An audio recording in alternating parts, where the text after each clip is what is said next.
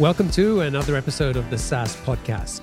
I'm your host, Omar Khan, and this is the show where I interview proven founders and industry experts who share their stories, strategies, and insights to help you build, launch, and grow your SaaS business. In this episode, I talked to Dave Rodenbaugh, the founder of Recapture, a SaaS product that provides abandoned cart recovery and email marketing for e-commerce merchants on platforms such as Shopify, Magento, and WooCommerce. Dave is a solo founder who's bootstrapped his SaaS business to mid-six figures in annual recurring revenue, and his product has helped recover over $190 million for merchants of all different sizes across the world. But prior to that, Dave had several failed attempts trying to build a SaaS business. He spent $60,000 to acquire an early-stage SaaS product, believing that he could grow it, but ended up shutting it down and barely made back the money that he had invested. He spent 18 months building another SaaS product, but didn't talk to customers. And when he finally did start having conversations, he quickly realized that there wasn't a market for his product. And about 18 months after that, he decided to try again and acquired another early stage SaaS product, which became Recapture. But he didn't understand his market, and it took him almost a year before he could start focusing on growing it. In this episode, we talk about the key mistakes Dave made, the lessons he learned from those experiences, and how he overcame the challenges with Recapture to finally get traction and start growing his SaaS business. So I hope you enjoy it. Dave, welcome to the show. Thank you. Glad to be here. Do you have a quote, something that inspires or motivates you that you can share with us? I do. And this is a really old one. This is from Bill Gates. And he had this quote one time. I don't remember exactly from it. I think it's from his book, like the Long Road or The Road Home or whatever that one was called. It was like back in the 90s, long time ago. And he said, "Success is a lousy teacher. It seduces smart people into thinking they can't lose." And that one quote just haunts me all the time. Every time that I'm successful, I can't always pinpoint exactly how it all came together or what made it all work. But almost every time I have a failure, I can immediately just go, oh, that's what went wrong right there. Like that was the thing that blew it all up. And so that's just something that I've always thought about as an entrepreneur is that quote. In fact, I started a whole blog on it a long time ago called Lessons of Failure. Please don't visit the site. It's terrible. It's 10 years old. I haven't updated it in that long. So yeah, I mean, that's old stuff. But that was the whole premise of the blog back then. Love it. So tell us about Recapture. What does the product do? Who is it for? And what's the main problem you're helping to solve? Yeah, sure. So if I'm going to give you like the elevator pitch, basically Recapture is the email marketing solution for busy e-commerce store owners who can't afford or don't want to deal with an agency with their store. Typically, we serve merchants that are under like 2 million ARR. They need effective and simple email marketing campaigns that are pre-baked with best practices and then have excellent customer support. You know, our tagline is give us 5 minutes and we'll boost your revenue 10% or more. We've been around since like 2015. I'm actually the second owner of the business at this point. I bought it from a couple of guys that were running a Magento store back in the day. And they basically were like, okay, we're running this custom iPhone case business and we're also running this abandoned cart thing over here. One of these is making 6 figures a month and this one over here is not. So we have to do something and sell it. And I basically took it over from them in 2016 and have been growing it ever since. We've processed like almost $2 billion in gross merchant volume and recovered over $190 million for merchants of all different sizes all across the world. And then give me a sense of the size of the business. What are you doing in terms of revenue?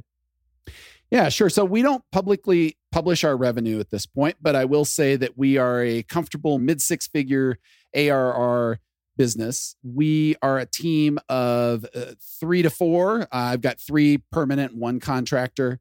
And yeah, so it's really just all of us that are doing. I have a tech lead and I handle support, marketing, pretty much anything else that needs to happen. I have a sales guy that's doing some contract work, and we have a QA engineer, and she's taking care of all of our testing needs because that kind of the technical side of things grew more than anything in terms of needs and ability to manage it. So, and is the business bootstrapped or did you raise any money? We are 100% bootstrapped. I have taken not a single dollar of any kind of funding. I've actually looked at it a couple of times in terms of like, does funding make sense for me? Does it make sense for the business? And where I'm at and what my goals are and what I'm looking for, it hasn't. So to this day, we've remained bootstrapped. And for the foreseeable future, I think we'll remain that way. Okay. So before we talk about how you have got to where you are, let's start with what you were doing before you got into the SaaS business. You were building basically WordPress plugins, right? That's right. So about a little over a decade ago, I basically was looking at my long-term career prospects and my plans. And I was like, what do I want to do? Where do I want to be? Do I see myself as being a developer all the way to retirement? And I didn't really. And I've been freelancing for a very long time at this point. So I was like, I kind of want something different. I want to own something. I want to control something. I want to have a reason to do that instead of just building stuff for somebody else. So that's when I started looking at being a founder. And in 2011 and 2012, I bought these 2 WordPress plugins. So one of them was for a business directory. The other one was for classifieds. And they were not being run particularly well. They seemed to have like solid customer base. There was some sales going on, but I saw a lot of obvious things that I could go in and fix. And so I used these as how can I grow my marketing chops? How can I grow my sales chops? How can I grow being able to run and understand and manage a business? So those basically became my pet side project from like 2012 through 2020 when I finally sold them. And then probably about a couple of years later was when you started to veer into the SaaS space. Is that right? That's right. Yeah. So one of the things about the plugins that I don't want to say I don't like it because it was probably just one of those frustrating things. I had a hard time getting recurring revenue out of it. Like you could get it on an annual basis, but the renewal rates on the products that I had were not as high as I liked. I managed to get them up as high as like 30%, but they were as low as like 15 to 20% at one point. So that's terrible if you're trying to run a predictable business. So you want growth and you want the recurring renewals in there. High churn rate kills every business, right? So looking at that and seeing that trend, I was like, gosh, all my friends are running SaaSes and it looks like their lives are so much easier than mine. But yeah, right. Obviously that's not true, right? That's so not true. But it looked that way, right? And it seemed like SaaS was the golden calf or the holy grail that was going to take me to the promised land of where I wanted to go in a business. So in 2014 is when I started looking in earnest at various other options. So I tried to buy one, I tried to build one, and SaaS is hard. SaaS is unbelievably hard to like get product market fit and understand your customers and do that marketing and maintain the retention. Like all of those things have to come together, even more so than when you're just doing the one-off sales. And so my initial forays into that were not terribly successful, unfortunately. So let's talk about the first attempt, because you have a really interesting story on things you tried that didn't work. Eventually, I think there were a lot of important lessons you learned along the way, which have helped you to where you are. And, we were talking about this earlier before we started recording. We hear a lot of people on social telling others how easy it is to build a SaaS business, and you just need a product and a way to charge for it. And before you know it, you can get to, $1 million in ARR. And that's not the reality, right? We know that. Yeah. So let's sort of unpack your story a little bit. So the first business, was that the one that you acquired?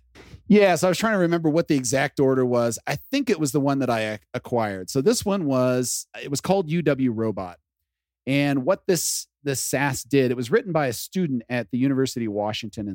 And he basically saw this real pressing need as a student there. What they basically had is they had some really poor registration software. And when you hear the story, you're going to be like, why didn't this do that? And the answer is nobody knows. They just didn't. And for whatever reason, they continued not to do it and they wouldn't enhance it or whatever. But anyway, so the problem was when you registered for classes, if the class filled up, what you thought should happen is that there's a wait list. And then when an opening in the class happens because somebody drops it, you should get notified on the wait list, right? That's pretty obvious. However, that's not what happened. Basically, there was a wait list, but then they didn't do anything with the wait list. It was super weird. And so what happened was classes would get these openings. Nobody on the wait list would get notified. And so everybody was frustrated trying to register for really popular classes. So what he did is he built his own version of the wait list. So you basically said, hey, I'm looking for Psych 101. And Psych 101 fills up and there's a wait list. So then when an opening shows up on Psych 101, everybody on that wait list from that service got notified via text message. And then you'd run over and go register for the thing. And the guy was actually making pretty good money on it. And from what he was saying, he's like, okay, well, there's some risks associated with this. And I'm like, all right, I see these risks. These make sense. Basically, that the university could shut you down, or they could go and change this feature and the whole thing blows up. And I'm like, yeah, that looks like a problem, but I think I can find other schools and take the same model to those other schools. And then that's going to lower my risk because then I'm not dependent on any one school. So I went ahead and bought it. And I kept running it for a while at Seattle, and it did exactly what he said. And all of that was great. But when I tried to actually bring it to other schools, what I found was his ability as a student to basically spread this through word of mouth with his friends and their friends of friends and posting flyers and all this kind of stuff was hugely important to making this thing successful. And me not being a college student, it was almost impossible to get that marketing. And by the time I figured this out, that the windows of opportunity were closing, UW had basically banned the app and stopped the ability to go to this API. And there was a whole bunch of other factors that kind of just blew up in my face. And I had to shut the thing down. In the end, I basically made about as much money as I paid for the app. So it was a wash. How much did you pay for the app? I was like 60 grand. Yeah, I took the proceeds from something else that I had bought, built up, and sold for a profit. It was like an AdWords thing or AdSense thing. And that was right before Panda and Penguin. So I managed to get out just before the rug got pulled by Google. And then I invested it in this and it was like, oh, that's a wash. Okay, bummer. Yeah. So that's the story of UW Robot. Got it. And then the next one was a help desk product. Yes. Was that a buy or a build? This was a build. So the last one was a buy. And I was like, I always like to buy because I feel like that reduced a lot of risk, right? So you've basically got like a bunch of things that you have to align in order to make a business work. You've got to have a product, you've got to have an audience, and then you've got to have the ability to sell that product to that audience. So there has to be product market fit. And putting all those things together can be very challenging because if you don't build the right product, if you don't have the right audience, if you don't know the way to sell it, like any of those things can tank the business. So if you buy a business where somebody else has figured that stuff out, it makes the whole thing a lot less risky, right? Mm-hmm. So that's been my thesis for quite a while. But this time I was like, I saw an opportunity and I was like, it can't lose, which by definition means it's going to lose, right? And that's exactly what happened. Spoiler alert, but we'll get there in a minute. So there was somebody who had built a cloud-based help desk application. And this is at the time that like Help Scout was one of the top help desk out there. So was Zendesk, so was Groove. And people loved these solutions. There was a lot about them that was very flexible and easy to use and that was priced very well. And all of these things were a tremendous advantage. This one app was trying to like take a little different take on it. And then I saw them get to 5K MRR and then they shut it down for these weird technical reasons. And I'm like, aha, I have a successful business idea. All I have to do is replicate exactly what they did. So I started doing that. Should be a red flag right here. I didn't talk to any customers. I didn't actually bother to validate the idea with anybody. I just looked at what they had done and I was like, I can do the same thing and it'll be fine. Because I know they got 5K MRR. But that just like totally skipped all these important steps. So then I started investing $50,000 from that last venture, built a good chunk of the app, got it to a point where I was like ready to put some MVP stuff in front of people. And I did. And they're all like, well, why wouldn't I just use Help Scout? And I'm like, so then I talked to some other smart entrepreneurs like Rob Walling and others. And they all were like, well, have you tried to niche it down? Like, who is this for? And I gave the general pitch and they're like, that's too horizontal. You can't make that work for a single audience. You have to find somebody that wants this for a specific purpose. So I like tried to niche it down in like 3 different ways. And I tried to dig up that audience and I got a bunch of people to talk to. And every single one of them was like, what were the niches? So I tried to do one specifically for WordPress. I tried to do another one that was like oriented towards specific verticals. So I actually did look at like construction, or I'm trying to remember what the third one. It's not healthcare. I know I threw that example out earlier, but that wasn't it. But basically, I was looking in those sorts of things. Like, could I make this specific to that vertical for those things? And the answer was all of them looked at this and they were like, Help Scout does what I need to do anyway. Like, I don't care about this. Like, this doesn't offer me anything I can't get from Help Scout. And that's when I knew I had really screwed up. And the product that you modeled, do you know why they ended up shutting that down? Yeah. So they had built the whole thing on Ruby on Rails, and they were getting like these weirdo kernel panics.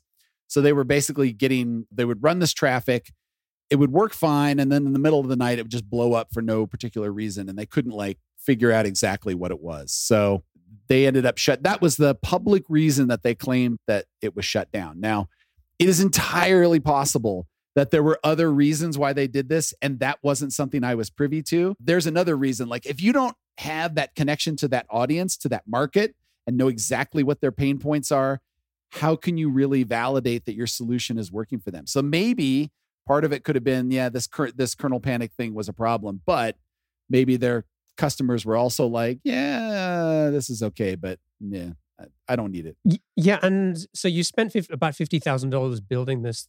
How long did it take? And did you talk to any customers during that time? Took 18 months to get to the point where it was viable enough. And it wasn't until like month 17 that I talked to my first customer. And had the good news. Yeah. Not good news. Very not good news. Yeah. And it sounds like even when you try to niche down, people were, I think that was a good sign there in terms of, are people really, this concept of like leaning in, do they feel excited? Do you feel excited when you get off the call or a meeting with them?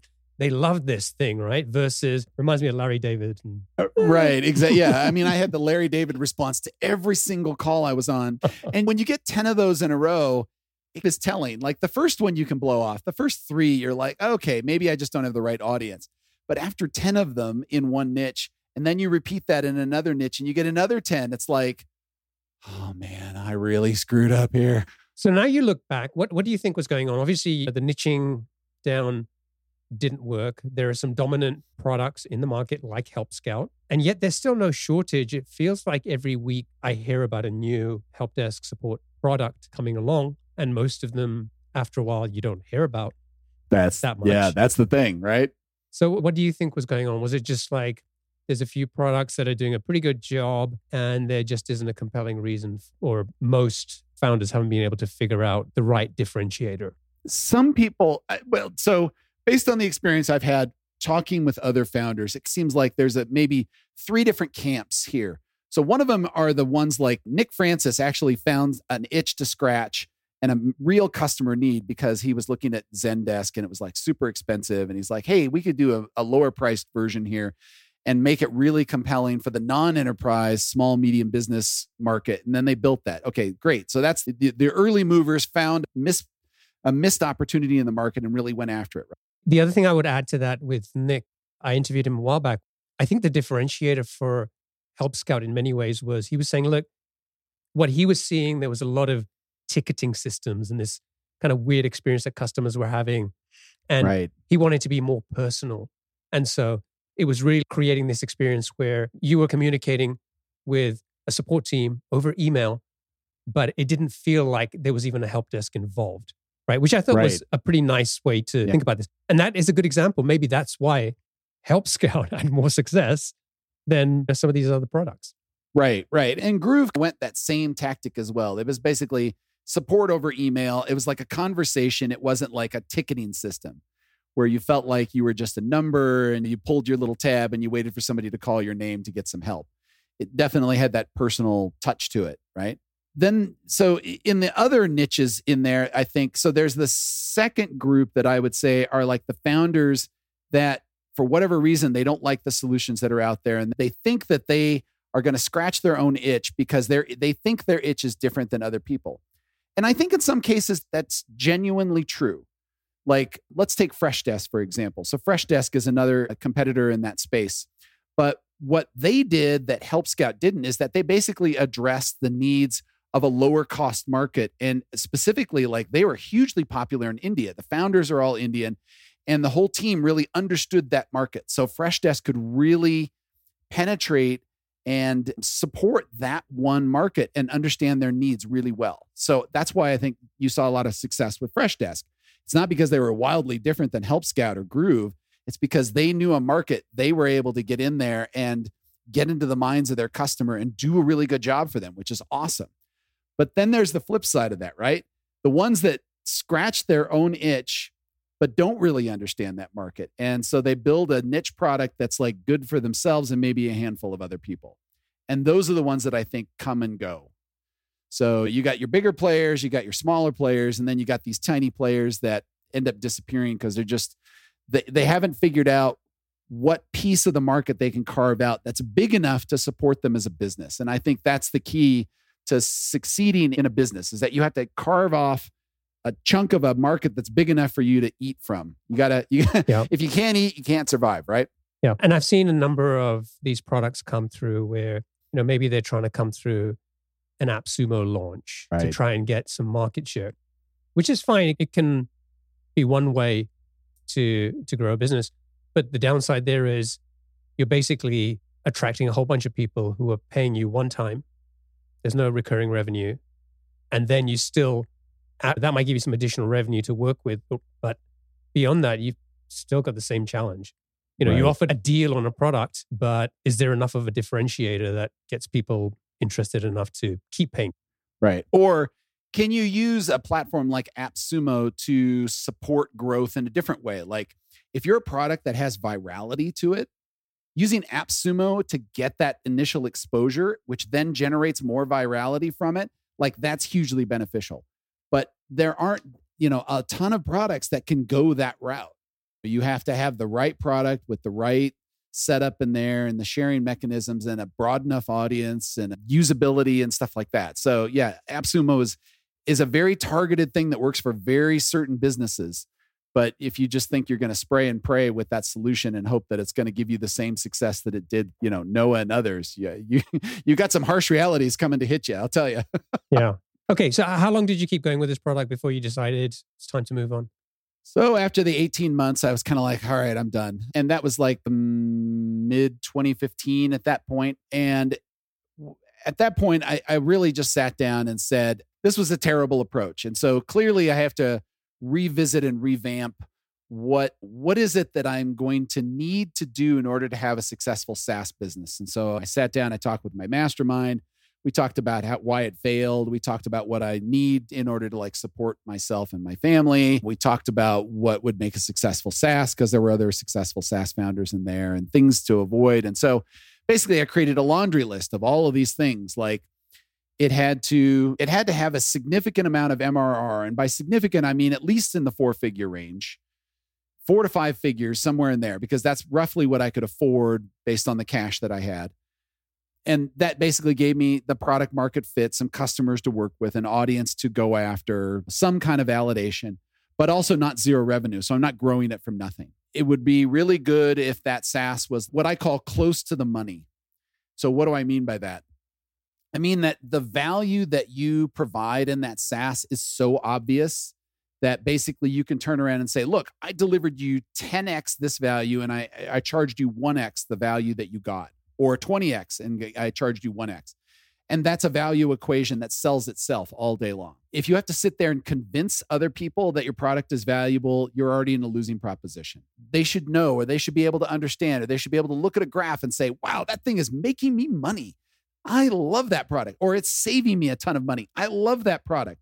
That's the kind of product I wanted. And there were some other minor things in there as well in terms of maintenance and technology and stuff like that. But they were far less important than those two things there for sure. So that's when I started another 18-month search for trying to find a business that fit those criteria. So I started looking in all the brokerages. I started keeping my eye out on Flippa and some other forums for businesses that were for sale. And then eventually Recapture popped up. And after a few missed attempts trying to acquire some other businesses, I managed to grab that one.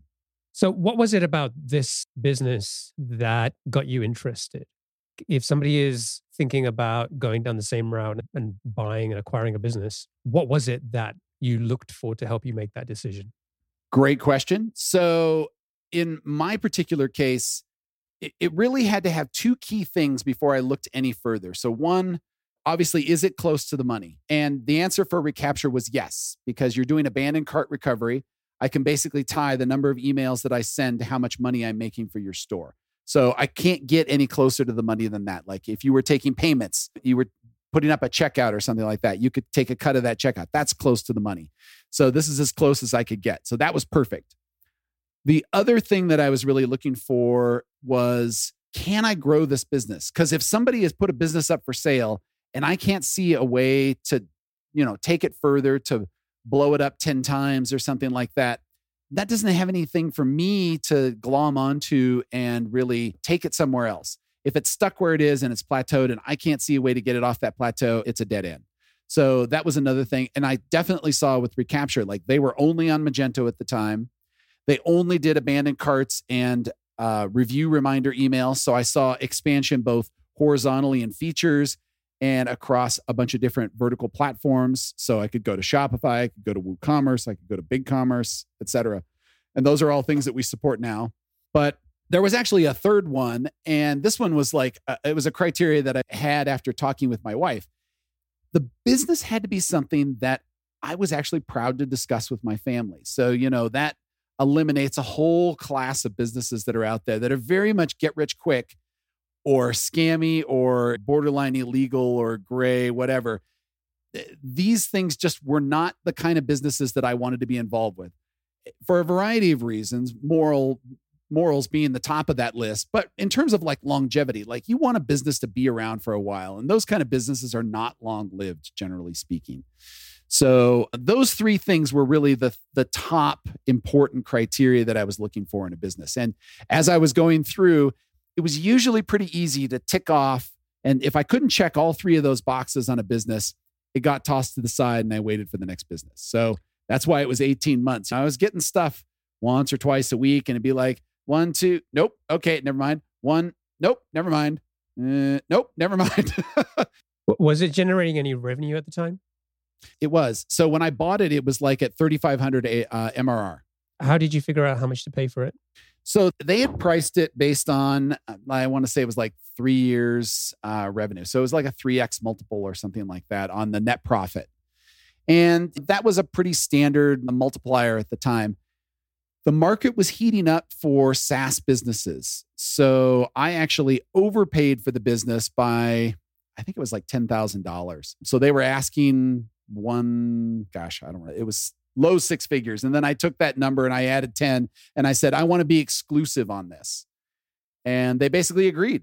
So then we went into due diligence after that and went through the process of buying. Everything was super smooth. Like the code base was just, was beautiful. Like this guy was so anal retentive about how he organized his code, how he architected everything. He had basically already built it for scale. So by the time that later I got to that point where we were hitting scale, I almost had nothing to do, which was awesome. What, do you know why he sold it? Oh, absolutely. Yes. So this was a guy, he and his brother ran a custom iPhone engraving business or custom iPhone case in business. So they took these wooden cases and they'd put these custom pictures on it with a laser engraver. And they were making like 6 figures a month. So if you compare 6 figures a month to 3,500 a month, like which of these two businesses is going to be far more important to you? They built the business, they built Recapture because they were like, oh, yeah, we really don't like the abandoned cart solutions that are out there from Magento. And they really did a good job with that.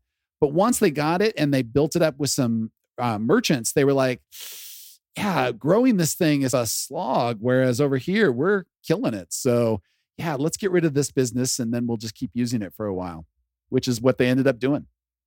Great. So you've got this business, the 18-month search is over. What did you do to start growing it? Well, you would think that I just like dove right in and started killing it right away. But in all honesty, my first year, was a little bit of finding my footing, because this was my first real foray into e-commerce as a full-fledged business. So prior to that, with the plugins, I had experience in e-commerce through easy digital downloads, which I used to actually license and sell the plugins. But here I got dumped into Magento, which was a whole new world. And so these merchants had all these other problems that they would ask me about. Say, hey, do you integrate with this shipping extension? Hey, how do I deal with reviews over here on this other extension? And I'm all, I don't know. I got to figure that out. Give me a minute. So it was a solid 6 months of scrambling just to learn all the ins and outs about this platform. And while I was doing that, I also didn't have a full-time developer on this. So, it was me trying to do the development. I have a technical background. I can do development. I've been a freelance developer for years, but I was also running the plugins at the time. And I also had a freelance job. So like my time was very divided. Plus I have a family. And so that was hard to split that and make that successful. So it was very obvious that what I was going to have to do is take the MRR that I was making from Recapture and hire a developer to really get that effort moving forward. So it was like almost 2017. So a full year into it, where I basically hired my tech lead that I have now. And he was the one that did like our first Shopify integration and was starting to fix bugs and do some other stuff. So I finally could take that off my plate and I could think about other things. So that's when we were able to move over to Shopify, get some success over there. But it wasn't like huge success. I thought moving to Shopify would just like turn on a faucet and customers would come flooding in. But that wasn't the case, which was really interesting. So it took a while to understand that there was key pricing change that we had to make before I could actually get to that. And that was a big problem. Okay, so let's talk about pricing. So how much were you charging for the product at the time for Shopify customers? So our lowest plan when we migrated initially to Shopify from the Magento side was $49 a month. And my initial thought and reaction was like, all right, we'll just keep the pricing, charge the same for Shopify. I looked at a few other competitors. I'm like, well, there's a few that are cheaper. Not a big deal. That's fine. Charge more, right? Woohoo. And I did. But then it was crickets. We didn't get a ton of signups. Or if we got signups, we basically didn't get conversions to paid. And I sat with this for a while. I tried some more marketing. I tried to talk to the customers. And the only feedback I ever got was like, oh, your solution's too expensive. And I'm like, didn't totally feel like it made sense. It seemed like it was pretty reasonable. And by comparison, I felt like we weren't charging a whole lot more than other platforms. But that's when I discovered. So what I did was, so Shopify charges $29 a month to be on their lowest level of e-commerce platform, right? So it used to be $29.79, $199, and then way higher than that. So if you were charging more than $29 a month for your service on top of that, what I discovered is that the merchants looked at you and they were like, yeah, you're too expensive. But the second that I went from 49 down to 29, all of a sudden, I'm now at the same price as what they're paying for the platform. And so for most merchants, which was the majority of the ones that were signing up for my plan and starting out, they looked at that and they were like, oh, that's totally reasonable.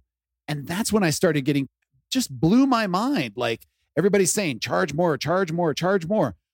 I actually charged less. And then the business blew up after that.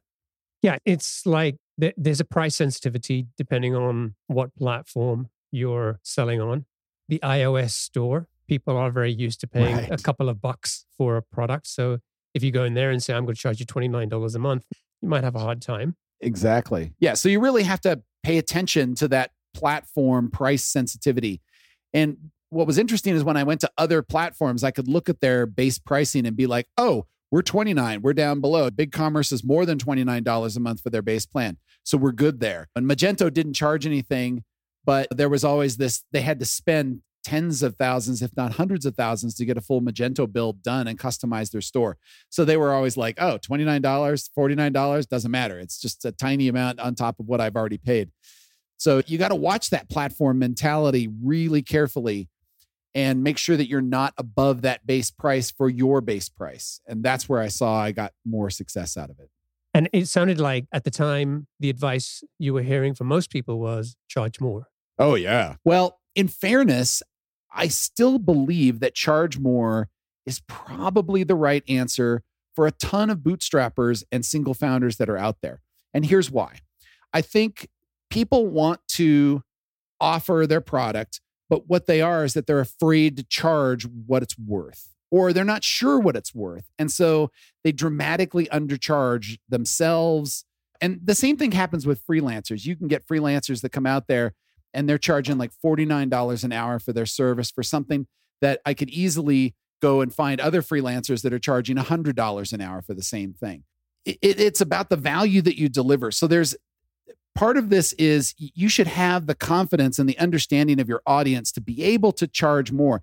You cannot run a business at $9 a month for most B2B, B2C businesses. Like you're going to probably have so much support that you're just not going to get enough income from that $9 customer to justify spending all that other money on them. Because I'll bet you haven't done your CAC calculations on that $9 a month customer. So you probably spent a ton of time, money, effort, energy, just trying to make them happy, set them up, onboard them.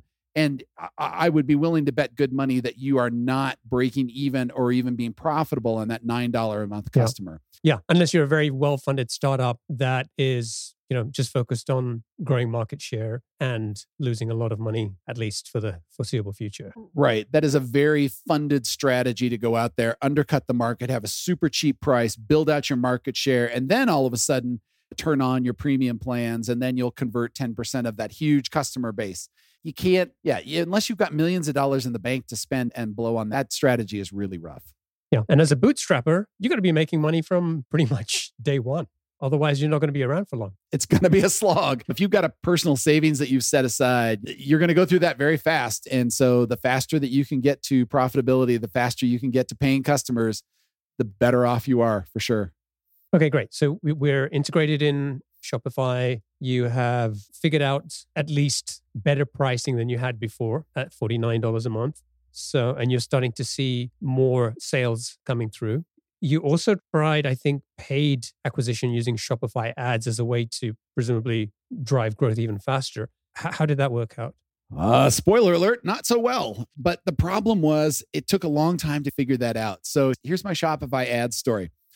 So Shopify App Store ads were a brand new thing only a couple of years ago. So I noticed that they started running some beta tests, and I immediately dove on that. And I was like, oh, please let me into the program, please. And they did. And they were like, oh yeah, sure. Go ahead. Because we're not letting the bigger partners in yet. We'll let the small partners try it and see how it is, work out the bugs. The problem is that it was a brand new product. So everything had to be built from scratch. Their analytics were not that great. The calculations to figure out how many paid customers are you getting? How much are you getting from those paid customers, and calculating your return on ad spend. These things were not in the initial version. In fact, it took months and months for those basic things to come into the analytics in order for me to determine whether this was a profitable thing to do. So the good news is that initially for the first 3 to 5 months, they gave me some credits to spend, but it was also very low competition. And it was cheap, super, super cheap. I was paying less than 50 cents a click for a good portion of those 3 months to get some really high juice keywords like email marketing and abandoned carts and stuff, things that are now costing $50 a click today in Shopify. So for a period of time, I was able to acquire these customers, but I couldn't tell how profitable my acquisition was. It felt profitable, so I kept going. And then I doubled down and I saw my MRR go up. And then I doubled down again and I saw my MRR go up. And then I doubled down a third time, but then the MRR didn't change. And I was like, oh, all right, well, I'll be patient on this for a while. And I let it go. But my MRR was just hovering at this one spot. It was it was going up a little bit, but it wasn't going. And that's when I realized that things were probably not so great. So I let that go for probably about 6 to 9 months, which is probably about 6 months longer than I really should have. And finally, about the end of that period, they finally released those analytics on the dashboard. And I went back and I looked at the last 6 months of my ad spend, and I looked at the last 6 months of the revenue that I had put on there. And then they finally put on my marketing efficiency on the return on ad spend. And it was 53%. So basically, for every dollar I was spending, I was making 53 cents back. So that was absolutely terrible. I don't feel like that was the way it started. I didn't have that, but I could feel like I'm spending this much a month and I'm seeing this much of a jump in my MRR. Like it felt like there was a pretty clear, and the churn was pretty reasonable too. I didn't have the exact data, but it still had a good feel to it. And then that feel stopped being so good. So, I mean, you knew what the total ad spend was every week, every month, and you knew what your MRR was. Were you not able to see how many customers were coming through these ads? That was one of the things that they did not give you the transparency. They would tell me that X number of customers came through, but I also was getting ones through organic search on the App Store. And so the whole thing got mushed up together. And so I could see that total customers on Shopify was like 100, and they'd say 43 of them came through unpaid. I had no idea which 43 were paid. And that makes a huge difference in those calculations, right? So if I assumed they were all my paid customers or all the best customers or all the worst customers, the numbers were very different on those calculations. So I sat there just throwing my hands up in the air going, well, I think it's working. Maybe it's working. I don't know. Is it working? I can't tell. And it wasn't working. Well, in the end, it was not. And when I finally shut that off, I was saving myself thousands of dollars a month, but my growth didn't tank. So that told me that I was definitely pulling in some bad fit customers. And that's the thing. If I had been able to tell that earlier on, I probably could have looked at it and said, oh, look, these customers, I'm paying this much to get them and they're churning out within 90 days. Great that they upgraded to paid, but they were totally not worth it because I'm spending this much to get them and I'm only making this much on them. The CAC to LTV is not worth it. And then the other way you grew revenue here was through partnerships. That's right. Right. Yeah. So how did you figure that out? Well, so this one, I actually took a cue from my friend Rodenbaugh. So you've interviewed him before, and he's the former CEO of CartHook. And CartHook was actually an old competitor of ours before they went up to the upsell, cross-sell, checkout replacement.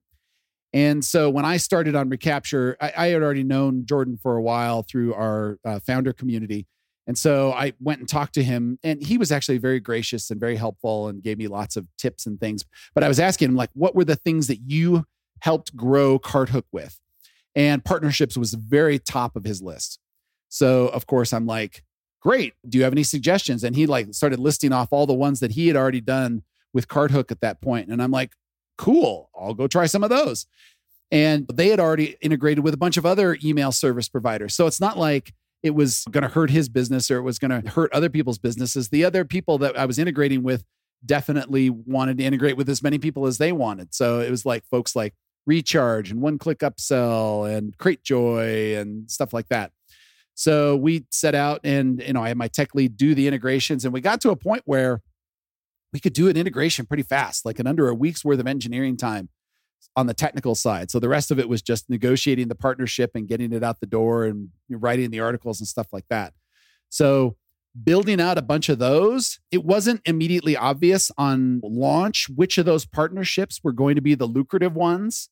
So I just tried to get out as many as possible, trying to increase my luck surface area as far and wide as I could get it. And some of those partnerships I had one partnership with Liquid Web where I basically was hounding their VP of product for over a year to start the partnership. And then finally, once I got able to make that meeting and we connected and we did the whole thing, like now they're one of my most lucrative partners here. So that has been like a great relationship, but it took a lot of time, energy, and patience and persistence. So there are different types of partnerships, from just a simple integration through to cross promotion of products and more strategic type partnerships. So what was the structure of the partnerships that you discovered worked the best for you? Well, the deeper the level of, we'll say, integration with that partner, the better it has worked. So I've had with the hosting company, basically it was, they were going to feature us on their plugin install dashboard. Like, here's the recommended plugins. When you use us as a hosting service, we're going to recommend these plugins. So we got on that list specifically for WordPress, managed WordPress hosting and WooCommerce hosting.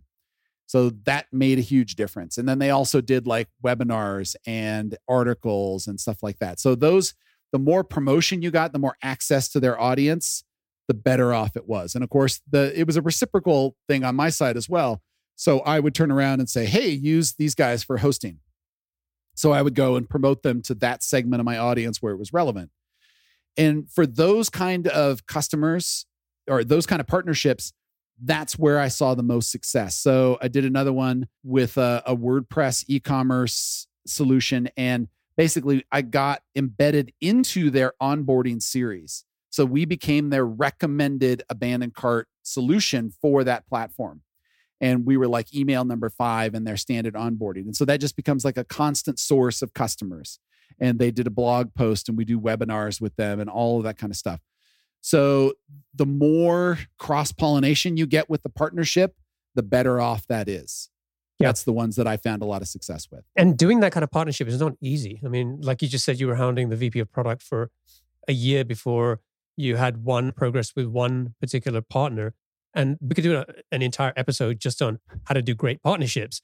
But if it just in terms of summary, if we were just talking about like the key takeaways, what would you say were the lessons that you've learned in terms of if somebody's going out there looking for partnerships, you need to get the deeper the integration you can get, the better. There's obviously, you need to be persistent. You need to find the right people to talk to. Things are not going to move as fast as you would like because your partners or potential partners are going to have their own priorities. But beyond that, what are some pieces of advice that you could offer somebody who maybe wants to do something like that and maybe hasn't been able to get that type of partnership in place yet? Yeah.